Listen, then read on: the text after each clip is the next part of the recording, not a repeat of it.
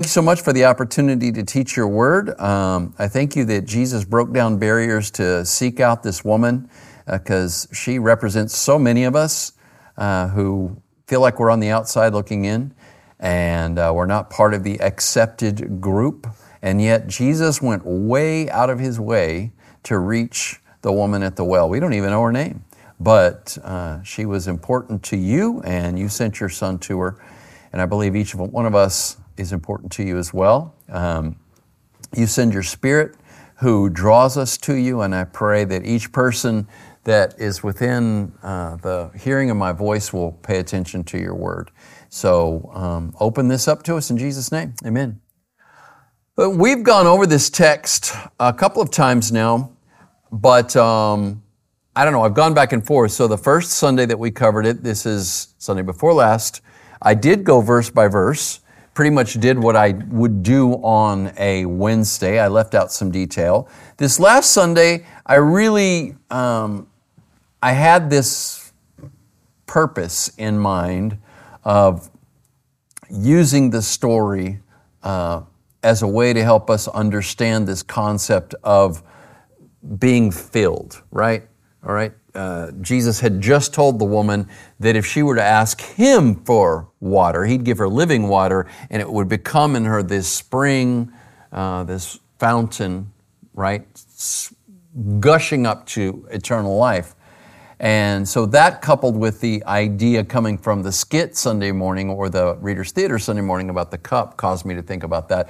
And then, she engages Jesus in that conversation about where they should worship, and Jesus opens up the purpose of God, which was demonstrated in his talking to her, that it was no longer going to be about the Jews in Jerusalem, not just a specific special group of people that only worshiped in a specific special way in one location, but that God was going to open everything up to everybody. God is spirit. Those who worship him must worship him in spirit and in truth.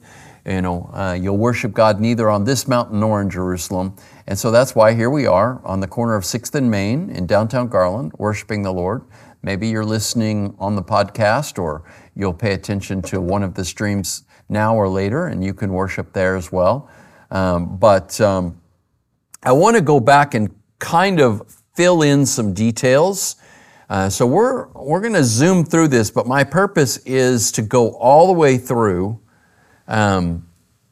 John 4, 1 through, I think it's about 41, 42, okay? So I'm not going to read all that. I'm going to read section by section. I'm going to make a few comments to fill in the details, and then when we hit the point where we haven't covered regarding Jesus and the woman at the well, then we'll slow down, all right? So John chapter 4, verses 1 through 3. So then, when the Lord knew that the Pharisees had heard that he was making and baptizing more disciples than John, although Jesus himself was not baptizing, rather his disciples were, then he left Judea and went away again to Galilee. So again, I've laid this out in your mind before. Judea is south, Samaria is in the middle, Galilee is in the north, okay? And the Jordan River runs on the east side, right along the border, and then you have the Mediterranean that is on the west side all the way out at the coast, right? Okay, so Jesus is going to go back up to Galilee. It's a 3 days journey to, according to Josephus, to go from Judea to Galilee. Now, as I've mentioned a couple of times, the Jews often circumvented Samaria altogether and went on the east side of the Jordan River, went up through Perea and the Decapolis, and then came over right as they were getting to the Sea of Galilee, they came across on the other side, okay? That would take even longer. So, we see that Jesus chose to take the route through Samaria. Why did he leave Judea? He was seeking to avoid conflict with the religious establishment, which is often just termed the Jews in John. This is not a racial or even an ethnic designation. It's a religious designation. So Jesus is seeking to avoid conflict with the religious establishment. Now this time it's identified with the Pharisees, right? It says, when the Lord knew that the Pharisees had heard, right? Well, it wasn't yet time. His hour had not yet come. And so if he were to remain there, then it would have escalated this conflict, which would push them to that eventuality, which eventually was they would have him executed, right? And this does happen at the end, but his hour had not yet come. And we're going to hear him say this a number of times throughout the Gospel of John. However, Jesus chose to avoid that conflict. That's wise for many of us, right? He was choosing to avoid a conflict with religious people. That's not a bad idea for you either, okay? You know, you've got even people that claim to be Christians, even well-meaning Christians, who they just can't stop arguing and fighting with everybody about everything. They're never happy about anything, you know. And here's this revival that was taking place in Kentucky and at Asbury University, and there were even people that were picking, you know, fights over that. It's just people just can't be happy. They just can't be happy. So your best bet is avoid conflict with those people, right? It's not in our best interest to get into arguments with the religious people, right? They have all of their, you know, their special interests, and you know they've got their particular agendas, right? And they're going to push that. And you know, best to just go where the people want to hear the gospel. Spend time with people that are receptive to you and to the message, right? So Jesus goes back to Galilee. Now John 4 through 14. And he had to pass through Samaria. As I've told you before, I think that wasn't just a geographic necessity. Jesus chose to pass through Samaria because he was going to meet with this woman. So he came to a city of Samaria called Sychar, near the parcel of land that Jacob gave to his son Joseph. As we said before, Sychar may be associated with the city of Shechem, which is a very ancient city, or it could be a town that is just a little bit away from that. The parcel of land that Jacob gave to his son Joseph is a parcel of land that Jacob actually purchased long before Israel came into the promised land, okay? Hundreds of years after Jacob, this is, you know, Jacob has a son named Joseph. Joseph is second in command in Egypt, brings the whole family to Egypt, right? At this point, it's a family, an extended family of 70 people. That balloons into a nation of perhaps 1 million or more people after 400 years in Egypt and slavery and so forth. They come out of Egypt. We did this all last year, where I talked about the journey through the desert and what Moses dealt with concerning the people. And then eventually, you know, all of the adults died out, and even Moses died. And then Joshua led the people into the promised land and took the promised land. Well, long before that, back with Jacob bought a piece of land. And when he came to Egypt under his son Joseph, he gave that piece of land, or willed it, to Joseph. Well, Joseph's two sons were Ephraim and Manasseh. Okay? They were the ones that got the allotment that would have gone to Joseph. He got a double portion, in other words. And so that property was already belonged to Joseph and his descendants before they took the land. Okay. Jacob's well was there. This isn't the well is not mentioned in Scripture, but it's an ancient well. It's still there today. So Jesus, tired from his journey, was just sitting by the well. I love that. Just sitting by the well. Do you ever just chill? He's just out there by himself. He's just sitting there. Now, God is never just doing anything. He's always got a purpose, right? But it's encouraging to know that Jesus was tired. You get tired. It was encouraging to know that he could relax, right? It was about the 6th hour. As I mentioned, I believe previously, and this becomes a bigger deal when we get to the Passion narrative in John chapter 19. But there is somewhat of a debate as to whether John follows Roman time or whether John follows Jewish time. Okay? Roman time is like ours, right? You got midnight, and you got your AM that starts at midnight, go all the way through noon, and then you start PM. Make sense? Okay? So, if this is Roman time, we're talking this is 6 p.m. Most interpreters think that John is using Jewish time, which means that the day starts at 6 a.m., right? The daylight hours, okay? And then evening starts at 6 p.m., but the next day starts at 6 p.m.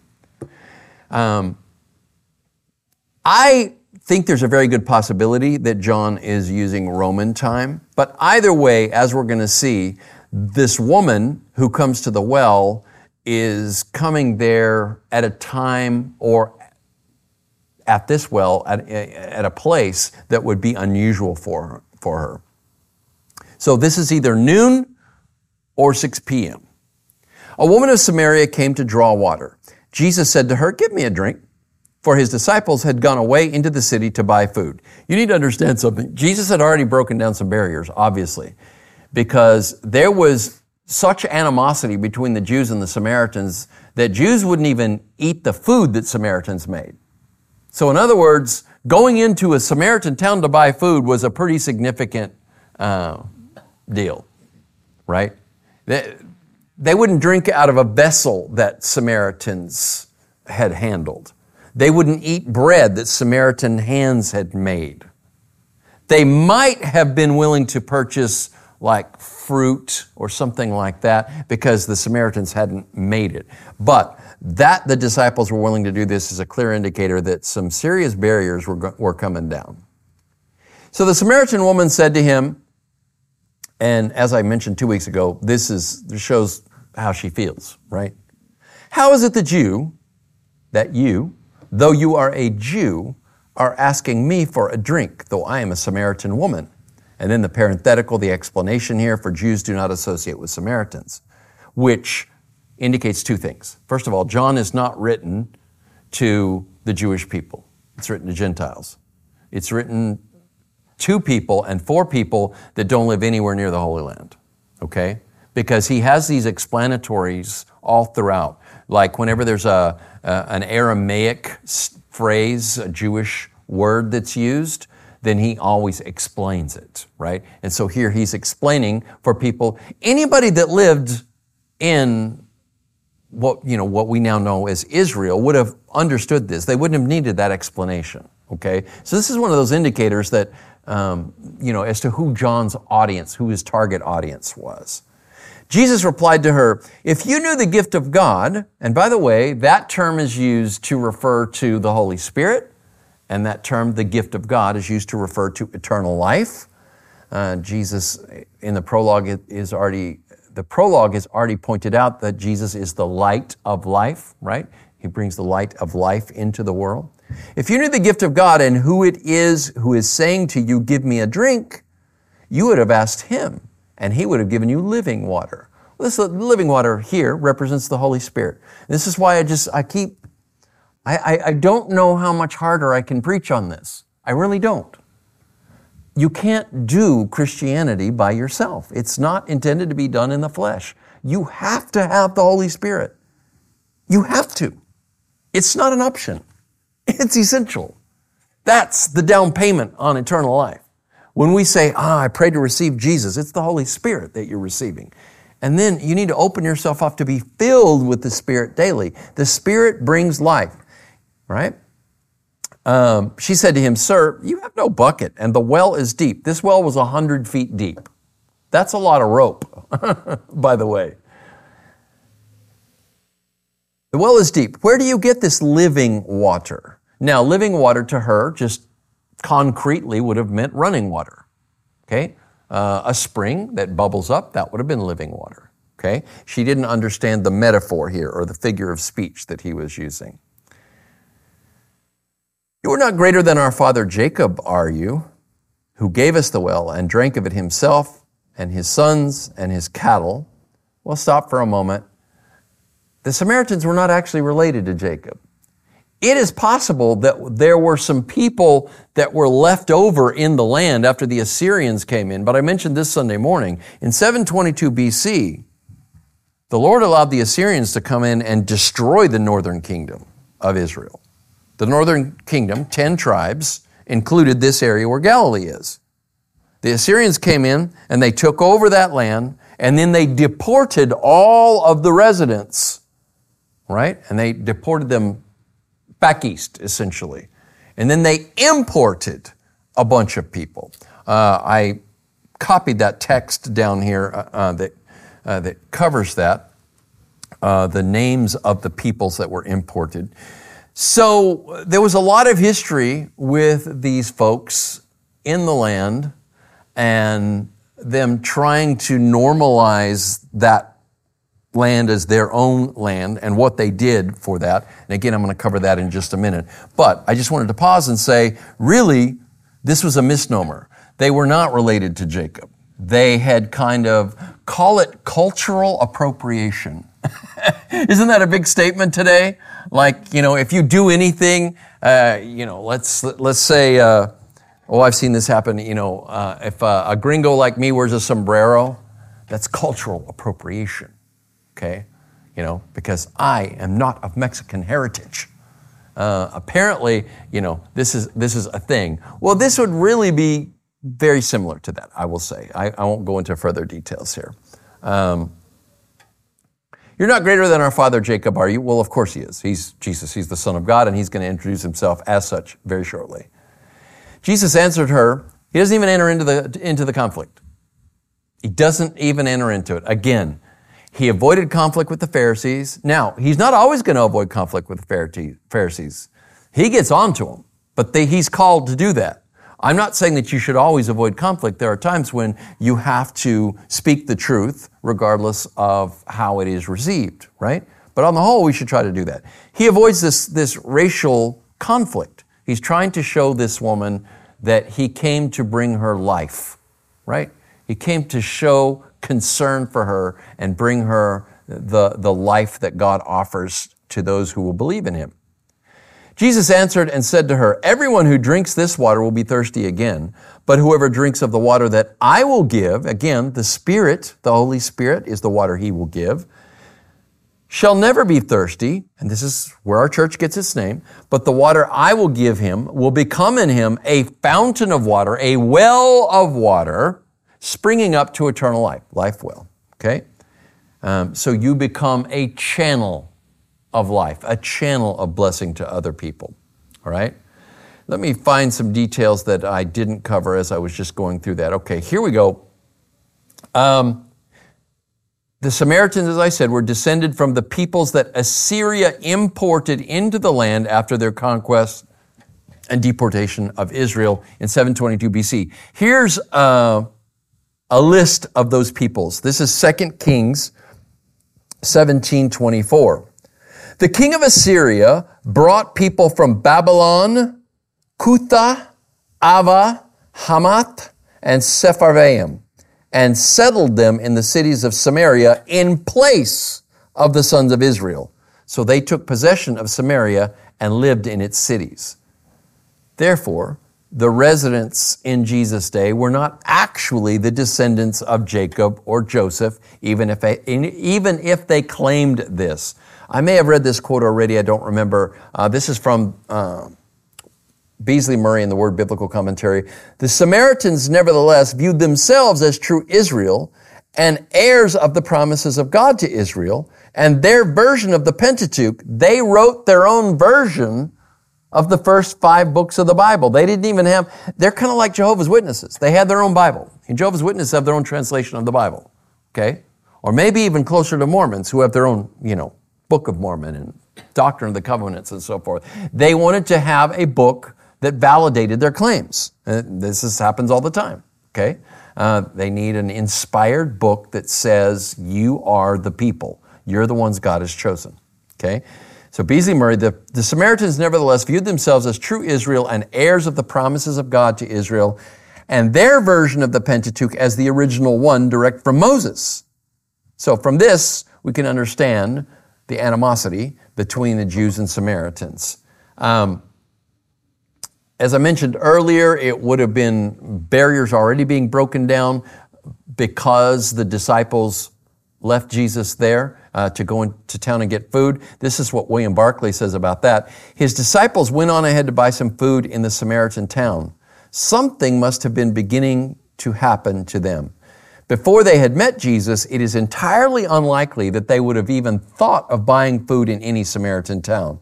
Little by little, perhaps even unconsciously, Barclay writes, the barriers were going down, right? I believe that Jesus sent them all into town, okay? They needed food, but he knew the woman was coming. I believe this was a divine appointment. You and I need to be looking for divine appointments, right? The Lord will put people in your path to have a conversation with about him. And this is why I think that Jesus came. He wanted to speak to the woman alone. The woman would likely have been quite intimidated by a group of men gathered around the well. The conversation would become uncomfortable, as I mentioned this last Sunday, and Jesus points out that she's had 5 husbands and she's living with a guy right now. That would get uncomfortable with a bunch of dudes standing around. It is possible that John, that is the gospel writer John, was there, since this account is like that of an eyewitness. If so, he would have remained unobtrusive. It is often better to share the gospel with someone one-on-one, right? You're going to share your testimony, you're going to share Jesus, sit down with someone and share one-on-one. Not by text, not by email. I'm just telling you, I'm not saying you can't do that, but I'm saying it's better to have a face-to-face, real, one-on-one conversation with somebody. That's what Jesus did. You have to meet with Jesus by yourself. Even if you come to faith in a church, and I'm toying with the possibility that on Easter Sunday, I'm just going to share my testimony. Because although March 26th is the actual date that I came to faith in Jesus, it was Easter Sunday that year. So I go back and forth between observing Easter Sunday as my rebirth day and March 26th. So I may well do that. Well, I had prayed to receive Christ many times prior to that, right? In church, but it's you talking to the Lord yourself. You don't come to Jesus in a group, okay? You come to Jesus on your own, one-on-one. Jesus is demonstrating that with this woman. That's why we begin by calling upon Jesus in prayer, and he'll meet you in your heart, okay? So let's look at this. Here's some interesting information about the conflict between the Jews and the Samaritans to show you what a barrier Jesus was breaking down to even talk to this woman, and even further to ask her for a drink, which means he would be drinking out of her vessel. Listen to this from William Barclay. In time there came in the days of Ezra and Nehemiah, and so this is after the return of the Jews to Israel. So I told you 722 BC, the northern kingdom is taken over by the Assyrians, and those people are deported. In 586 BC, the Babylonians come in and do the exact same thing in the south to Judah. Okay, Judah and Benjamin are the southern 2 tribes. Okay, they take them captive, but rather than the Jewish people, as they became to be known, losing their identity by intermarrying in Babylon, they stayed together, and then after 70 years, they moved back, and they rebuilt Jerusalem, and they rebuilt the temple. You can read about that in Ezra and Nehemiah. So here is Barclay talking about that. In time there came in the days of Ezra and Nehemiah, and the exiles returned to Jerusalem by the grace of the Persian king, that's Cyrus. Their immediate task was to repair and rebuild the shattered temple. The Samaritans came and offered their help in this sacred task. Well, they weren't just worshiping Yahweh. The Samaritans also worshiped their own gods, right? Or the people that came to be called Samaritans, they worshiped their own gods, which they imported from all of these different places. So this is called syncretism. When you take your own religion and you mix it up with another religion, that's syncretism, okay? Catholics have done this for hundreds and hundreds of years. They would move into a new area, and Catholicism, as it expressed itself in that area, would syncretize with the local religious views. And that's why you have so many strange practices among Catholics. Now, they're not alone. It's just Catholicism is huge, and this has been going on forever. So this syncretism was going on. They were contemptuously told that their help was not wanted. They had lost their Jewish heritage, and they had no right to share in the rebuilding of the house of God. Smarting under this repulse, they turned bitterly against the Jews of Jerusalem. It was about 450 BC when that quarrel took place, and it was bitter as ever in the days of Jesus. So that's 450 years, 480 years before Jesus, and it's still a bitter conflict. Now, Barclay continues. It had been further embittered when the renegade Jew Manasseh married a daughter of the Samaritan Sanballat and proceeded to found a rival temple on Mount Gerizim. So I told you about that Sunday, okay? They built their own little temple on Mount Gerizim, okay? Which was in the center of the Samaritan territory. Still later in the Maccabean days, in 129 BC, I mentioned this Sunday as well, John Hyrcanus, the Jewish general and leader, led an attack against Samaria and sacked and destroyed the temple on Mount Gerizim. It was still destroyed in Jesus' day. It hadn't been rebuilt. Between Jews and Samaritans, there was an embittered hatred. The Jews contemptuously called them Kuthites, or Kuthians, after one of the peoples whom the Assyrians had settled there. The Jewish rabbis said, quote, "Let no man eat of the bread of the Kuthians, for he who eats their bread is as he who eats swine's flesh." Woo! Is Jesus breaking down a barrier? He's breaking down a barrier. The Bible Knowledge Commentary says this about Jesus talking to a Samaritan woman. A rabbinic law of AD 66, which would have been after Jesus, but it reflects the opinion that had been going on all along, stated that Samaritan women were considered as continually menstruating and thus unclean. Therefore, a Jew who drank from a Samaritan woman's vessel would become ceremonially unclean. And then, do you know the section of books in the Catholic Bible called the Apocrypha?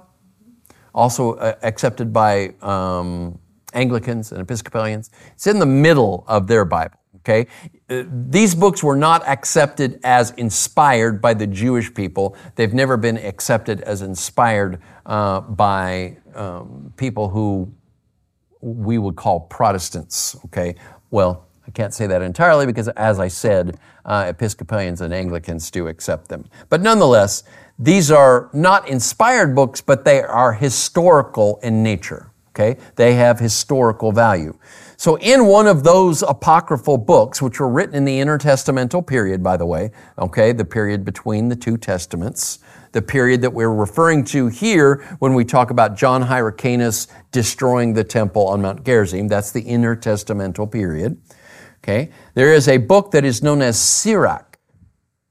And in Sirach 50, 25, and 26, 50, 25, and 26, yes, it states this: "Two nations my soul detests, and the third is not even a people.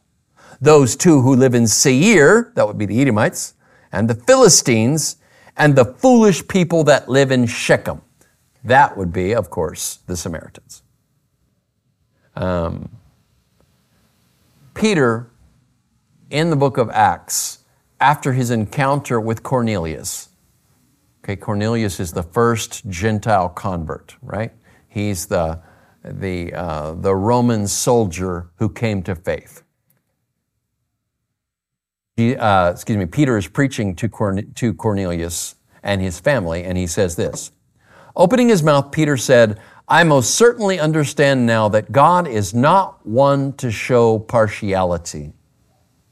But in every nation, the one who fears him and does what is right is acceptable to him." So, are there people that you don't want to have anything to do with? Those people. I'm not talking about, people that have done you wrong or annoy you or whatever. I'm talking about the things that get talked about every day in our country. Racism, all these isms, Are there people like that for you? You're like, no, I'm not a racist. I'm not like that at all. But are there people that you avoid, that you won't talk to, that you don't want to have anything to do with? Jesus broke down all those barriers, man. Okay, see, let's skip. I'm just trying to fill in the gaps because we've talked about a lot of this.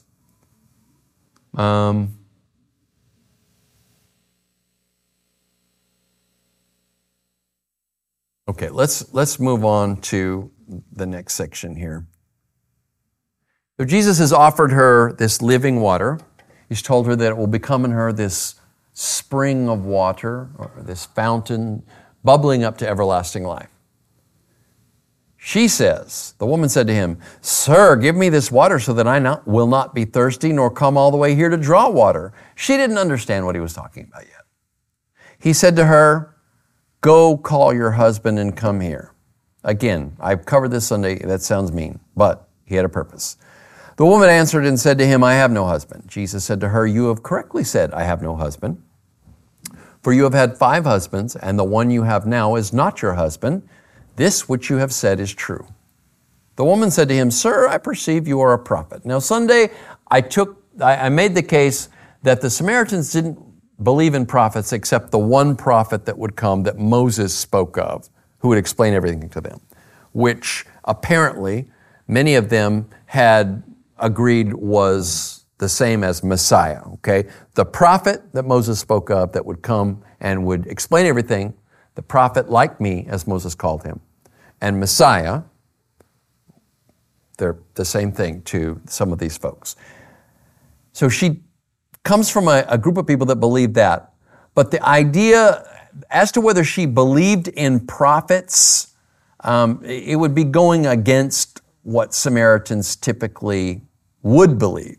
However, I think when Jesus says to his disciples, in just a moment if we get there, that they've entered into a ministry that was started by others, this is likely referring to work that perhaps even John the Baptist has done. So I pointed out on the map, when we brought the map up, that Anon and Salim, that's where it says in John chapter 3, that we talked about last week in here, okay? It says that John had moved north along the Jordan River to this place, this region near Anon and Salim. Well, that was up toward Galilee and very close to Samaria. So it stands to reason that John's preaching was drawing Gentiles in, that it would have drawn Samaritans in. So they may have already been coming to John and hearing his preaching and maybe even have been baptized by John. So maybe some of them had come to believe that there were prophets. So I'm not going to be cynical and say that she could not have thought he was a prophet. If she says this here, okay, "I perceive you are a prophet," this could be sarcasm. And there are two different, it's interesting because there are two different dramatizations of this, one of which I showed you 2 weeks ago from the Chosen television series, okay?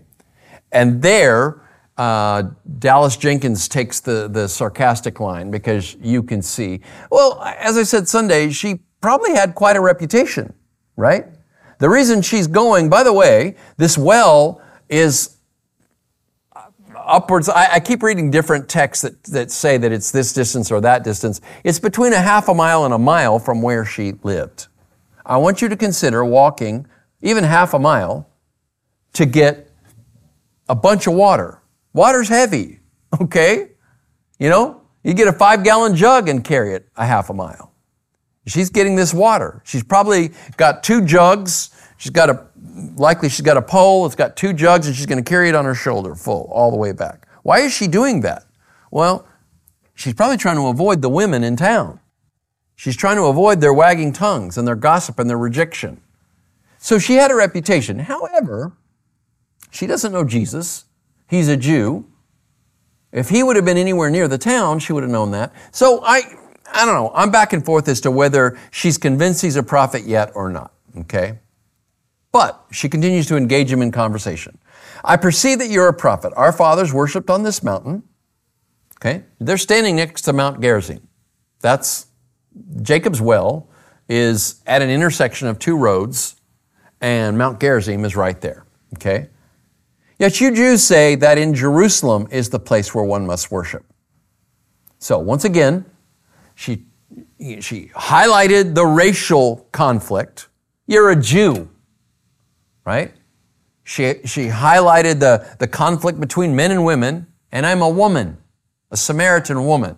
And Jesus bypassed that and continued to love on her, continued to talk to her. Now, she wants to get him into a religious conflict. He avoided the racial conflict. Now she wants to bring him into the religious conflict. Well, he doesn't simply avoid it by not talking religion, because religion also embraces biblical truth. It also embraces a relationship with God, okay? But he doesn't allow himself to be drawn into the conflict, right? Immediately, he says, "Believe me, woman, that a time is coming when you will worship the Father neither on this mountain nor in Jerusalem." So he's saying the barrier is going to be broken down. Believe me, woman, I'm bringing you some good news. It's not about the Jews. It's not about the Samaritans. It's not about your temple or our temple. He says, that time is coming when you will worship Father neither on this mountain nor in Jerusalem. Then he tells the truth. You Samaritans worship what you do not know. We worship what we do know because salvation is from the Jews, and he is the salvation that is from the Jews. But a time is coming, and even now has arrived, when the true worshipers will worship the Father in spirit and truth. For such people, the Father seeks to be his worshipers. Friends, Jesus is demonstrating that right here. God seeks people to be his worshipers. Jesus sought this woman out. You think you're seeking God.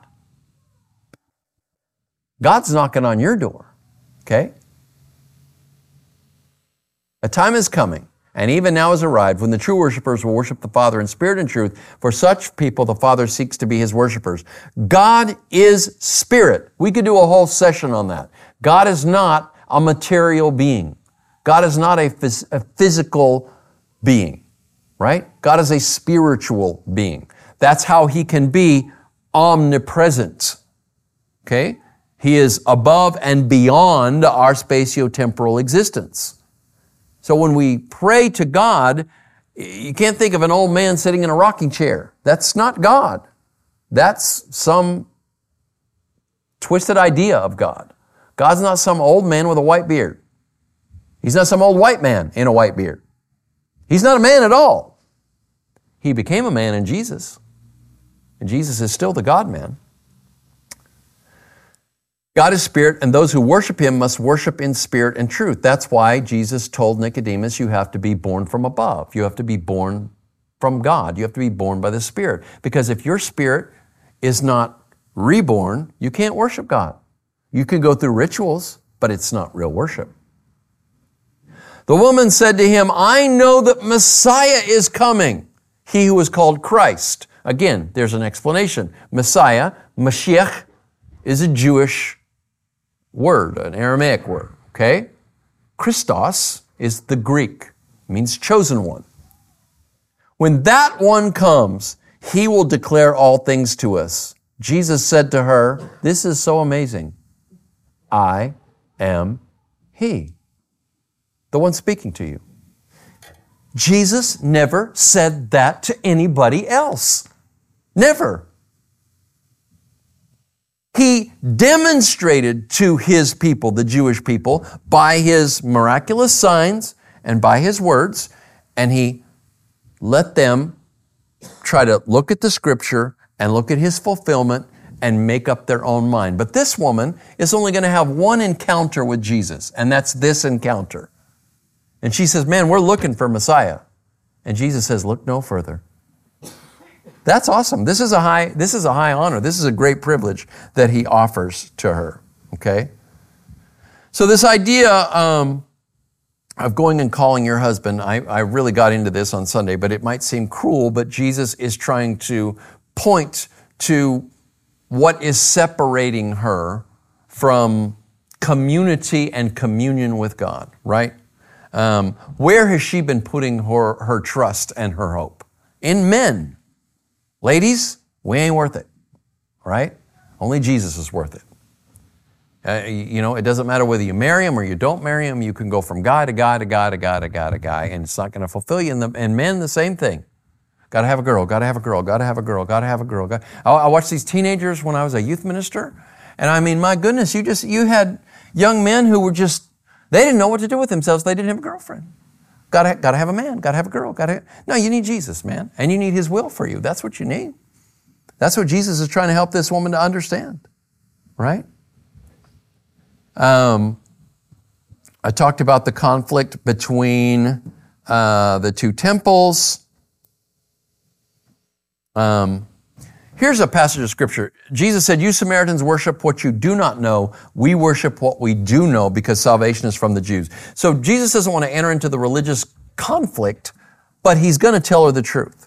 Listen to what the Apostle Paul said in Romans 9:4-5. "Who are Israelites, to whom belongs the adoption as sons and daughters, the glory, the covenants, the giving of the law, the temple service, the promises, whose are the fathers and from whom is the Christ according to the flesh, who is over all, God blessed forever. Amen." Paul lifted high his people, even though they were rejecting him. Jesus was rejected by his people, because God chose these people to bring salvation into the world. Jesus affirms the purpose of the Jewish people to bring salvation, and Jesus is the Savior. He's the seed of Abraham, to which the covenant of circumcision pointed, and in whom it is fulfilled. He is the fulfillment of the sacrificial system. That's why there's no more temple and no more sacrifices being offered. Jesus is the final sacrifice, the real sacrifice. He's the Lamb of God that made atonement for sin with his own blood. He's the fulfillment of the law, making the Mosaic covenant obsolete. Listen to what the Apostle Paul writes in Romans 10:4. "For Christ is the end of the law for righteousness to everyone who believes." We follow Jesus and we live by the law of love, and that fulfills the law. He tells her that a time is coming when you'll worship the Father neither on this mountain or in Jerusalem. A time is coming, even now has arrived. Jesus has brought that. He's the harbinger of this new time when the worshipers will worship the Father in spirit and in truth. There's no more temple building, nor does it have to be rebuilt. We do not go up to Jerusalem to worship. God has come down to each one of us, and the Lord is among us now because we've gathered in his name. Believers are the temple today. You are the temple of the Holy Spirit if you've chosen to put your faith in Jesus Christ as the Son of God and receive him into your heart. 1 Corinthians 3:16 and 17. "Do you not know that you all are the temple of the Holy Spirit?" Right? The temple of God, and the Spirit of God dwells in you or among you. "If anyone destroys the temple of God, God will destroy that person, for the temple of God is holy, and that is what you all are." And then in 1 Corinthians 6:9-20, "Or do you not know that your body is a temple of the Holy Spirit within you, whom you have from God, and that you're not your own? For you have been bought for a price, therefore glorify God in your body." Did you notice that the Holy Spirit is central to this?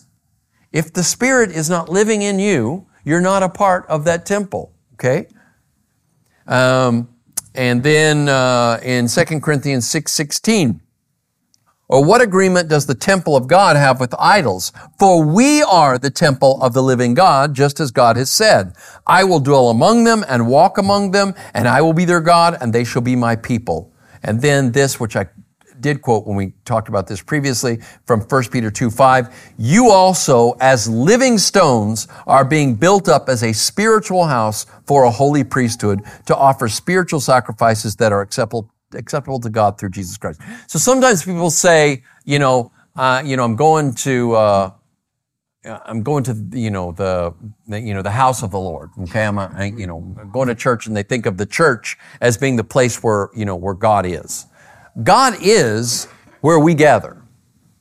Those of us who have the Spirit, when we gather together, then Christ already said that. The kingdom of God is within you or among you, Jesus said in Luke 17:21. God's kingdom is not isolated to a particular location. God's kingdom is not located in Jerusalem, okay? It's not there or any other city or nation geographically. The kingdom is manifested anywhere believers live and gather. What did Jesus say? Matthew 18:20, where 2 or 3 have gathered together in my name, I am in their midst. Okay? So, we talked about this idea of God being spirit. We got to worship Him in spirit and in truth. And I used the text from Ezekiel 37 and the Valley of Dry Bones on Sunday to talk about, or illustrate really, this idea of spirit and truth. The spirit is the structure. The spirit is the absolute, unchanging Word of God, right? And then the Spirit is the one who brings that to us and makes it apply to us. Right, the woman said to him, I know that Messiah is coming, he was called Christ. When that one comes, he will declare all things to us. Jesus said to her, I am he, the one speaking to you. As I indicated earlier, Jesus didn't openly proclaim to be Messiah among the Jewish people, not even to his disciples. He let his actions and words lead his people to come to their own conclusion. I believe that's true for you. He wants you to come to your own conclusion. Okay? Consider how he addressed the subject with his disciples. After they'd been following him for more than a year, probably a year and a half, he took them aside, took them out to the countryside all by themselves, and he asked them who they believed he was. First he asked them, who do people say that I am? Oh, some say that you're one of the old prophets that has been raised from the dead. Some say that you're John the Baptist, And Jesus said, well, who do you say that I am? Okay. Simon Peter answered, you are the Christ, the Son of the living God. And Jesus said to him, blessed are you, Simon Bar-Jonah, Simon, son of Jonah, because flesh and blood did not reveal this to you, but my Father who is in heaven. He let them make up their own mind. But when they said, yes, you are the Messiah, he said, that's been revealed to you. And he affirmed it. Now, he openly says that. Does she believe? He's told Nicodemus, you need to be reborn. Nicodemus, I don't understand. As far as we can tell, Nicodemus walked away without believing, but he was still seeking. And Nicodemus may have come to the point where he believed. Nicodemus defends Jesus in chapter 7 of John. Nicodemus goes with Joseph of Arimathea to bury Jesus at the end of the crucifixion. So, has he become a disciple? We don't know. But this woman, yeah, she believes. At this point, his disciples came and they were amazed that he'd been speaking with a woman. Yet no one said, what are you seeking, lady? Or why are you speaking to her, Jesus? So the woman left her water pot and went into the city. Now, I want you to understand, why was this woman out here in the middle of the day? She didn't want to be around these people. She didn't want to talk to them. She didn't want to hear their tongues wag. There are barriers there. She's ashamed. She's angry, bitter. Who knows what? Right? Definitely isolated. Look at what happens. She left her water pot, went into the city, and said to the people, she's like walking through the city square, hollering out, hey, guys! It's like the Asbury Revival. I showed you guys that little mini movie that was created, that little documentary about it. And one of the college students that was at the chapel that day said that they had stayed behind and prayed, and then he left.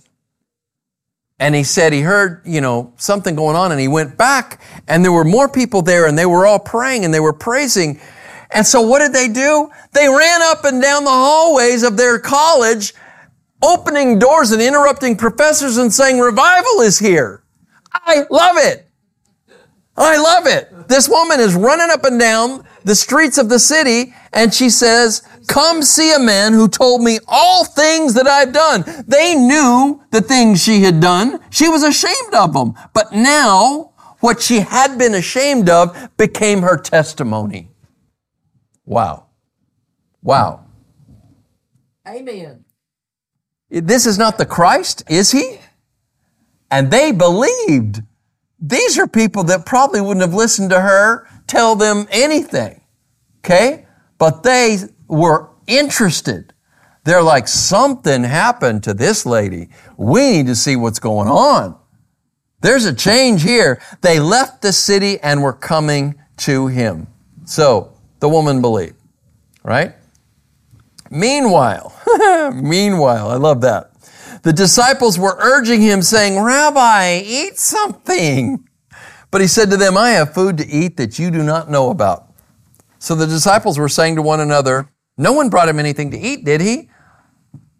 Their heads are just as hard as a concrete wall. I mean, it's amazing how many times when you read in the scripture and they just don't get it. Right? Here's Nicodemus. He's the teacher of Israel, and he just doesn't get it. You know why? Because we're not thinking spiritually. We haven't been reborn, right? We're still spiritually blind and deaf, okay? And although these are his disciples, and they're following him around, and they're trusting in him, they're even believing he's Messiah, they have not been reborn by the Spirit yet. That doesn't happen until the book of Acts, right? Till Pentecost. So, they don't get it. They're still thinking about physical food. He says, I have food to eat that you do not know anything about. And the disciples were saying to one another, no one brought him any food, did they? Wow. It's a figure of speech. I mean, stop thinking concretely. Jesus said to them, my food is to do the will of him who sent me and to accomplish his work. Wow. Amen. The disciples were spiritually deaf and blind. They did not understand what Jesus was saying or doing until he explained it. What a change Pentecost made in them. That's when the Holy Spirit came down. That's when they were finally born from above. And the same is true for you, friend. Without the Holy Spirit, you're clueless. You're focused on the natural. You're in bondage to the flesh. You're enchanted by the world, deceived by the devil. Only Jesus can set you free and send his Spirit to open your eyes and ears of your spirit so that you can understand the things of God. Jesus saying, I have food to eat that you know not of. Okay? Jesus saying, my food is to do the will of him who sent me and accomplish his work. Doing the work of ministry is exhausting when you try to do it in the flesh. Okay? Brittany, who's been going to our church for a long time, got saved in one of Pastor Craig's very, very early youth ministry Bible studies that he was having at your house, as a matter of fact. She is now the ministry director at The Rock. And so she interviewed me yesterday. I came to Karate Club. I always get there early so that I can practice and stay on top of things. And so in between the time I practiced and the time the kids started showing up, and Sue shows up to help us as well, she interviewed me, and she was asking me questions about, my relationship to The Rock and the Karate Club and all this other stuff. And I will tell you, there's so much ministry potential at The Rock, right? It is just a mission center. But when I walk in the door, it's exhausting. There's just so much to do, right? Working with people is tiring, right? But when you do that in the Spirit, it changes things, right? Ministry in the Spirit, it's still tiring, but it's also nourishing and fulfilling. When I preach, and I just really let the Lord take over. When I'm done, I'm tired. I'm tired. I don't want to go to 14 parties and fellowships and whatever. When I'm done, I'm done. Two things exhaust me more than anything I've ever done in my whole life. One of them is sparring. Okay? Put on the gloves and spar for several 3-minute rounds. I mean, I'm spent. And the other one is preaching. But I love it. That's what I want to do. It's what I want to do. I want to teach. I want to preach. That's what I want to do. I don't want to do other stuff. And that's because it's what I'm called to do. When you do the ministry that God has called you to, then it is like food. It is nourishment, right? This is how we fast, by the way, okay? When you're fasting in accordance with God's call to fast, then He supplies your need, right? He helps you get through it. He carries you through it because that's your ministry at that point in time. Do the will of God and you will be fed like doing nothing else. You don't want this or that. You want God's will in your life. Amen? All right. Well, that's it. That's the end of the woman at the well story. And so we will press on at the end of chapter 4 next Wednesday. I don't know what I'm going to talk about Sunday, but probably we'll focus on the triumphal entry.